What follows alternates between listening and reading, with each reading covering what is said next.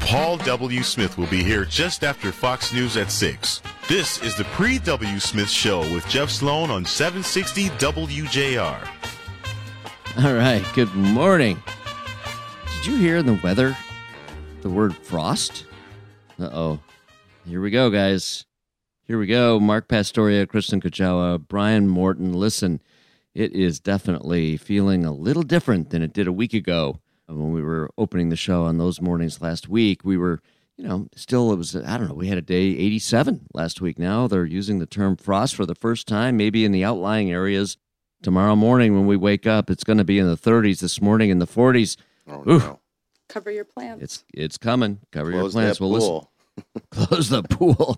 That's for sure. Better run that filter tonight. You better get to work on that. Listen, we covered a story yesterday on the show about General Motors deciding to go to a 3-day work week, calling its white-collar employees back to the office 3 days a week. Now, we've been hearing a lot, obviously, about working from home, hybrid work models. Their employees are just as productive being at home, et cetera, et cetera. Well, General Motors said, time to come back into the office. It's important for us at least 3 days a week to be in the office and to be together. Well, this morning, news out, big backlash. GM employees say, not so fast, not so fast. We're not going to do it.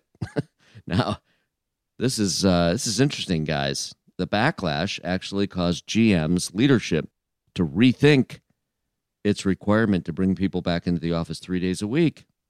What do you think about that? Yeah, it's kind of incredible. It really is. I mean, I don't know. We can't talk because we're here every day, but I'm thinking 3 days seems like a nice compromise considering if they've been remote for 2 years. Well, exactly. I mean, let me ask you this. Do you buy into this notion?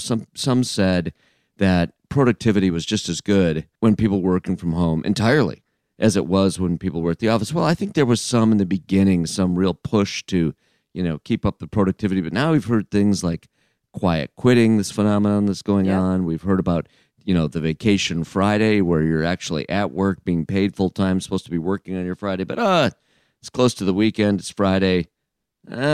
Gardening needs a little tending today.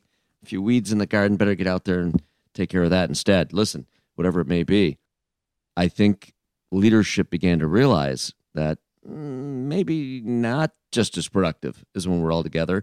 And we also ran a study right here on, I think it was the Business Beat that we do on Paul W.'s show, about how critical, a study showing how critical it is for innovation to occur. Creativity and innovation requires teams to be together at companies, requires it. They actually did, through their study, they did a demonstration that innovation goes down at companies when people aren't together in the office. And I buy that. I really do. I buy into that. Yeah.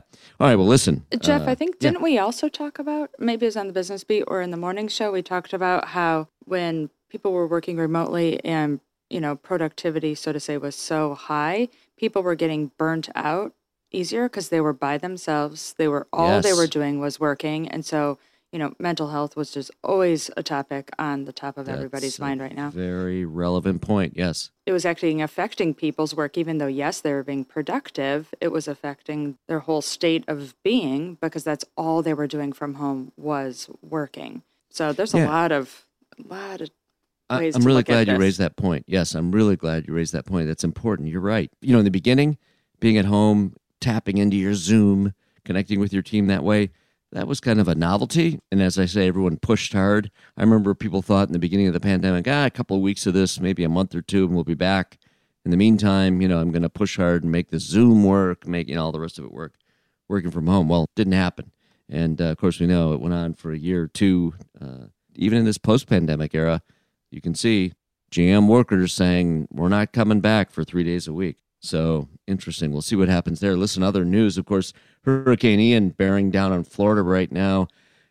Florida's a great state. Lots of good reason to go to Florida. That's for sure. Nice to visit in the winter, especially from those of us who are Michiganders up here suffering from a really cold and frigid and dark winter. You go down to Florida, it's magic. But boy, those hurricanes, year after year after year, boarding up your house, being evacuated, This one, Ian, Category 3, meaning 120-mile-an-hour winds. And the most concerning thing is that storm surge, of course, and that is not the wind, not the rain itself, but the after effect of the push of water, wall of water that surges, in this case, as it relates to Naples from the Gulf of Mexico. On the East Coast, of course, the Atlantic Ocean, and that water just surges. Now, this one expected to be 8 to 12 feet, dangerous stuff. It can easily sweep away cars, houses, and unfortunately people, too. So, dangerous stuff. All right, listen, we're going to run to a quick break. We're going to come back with more, and when we do, we're going to be focused on education later in the show, but not just education in general, the difficulties, the uniquenesses, the challenges associated with rural education in Michigan these days. We've got it right here on the Pre-W. Smith Show. Stick with us. Back with more in a minute.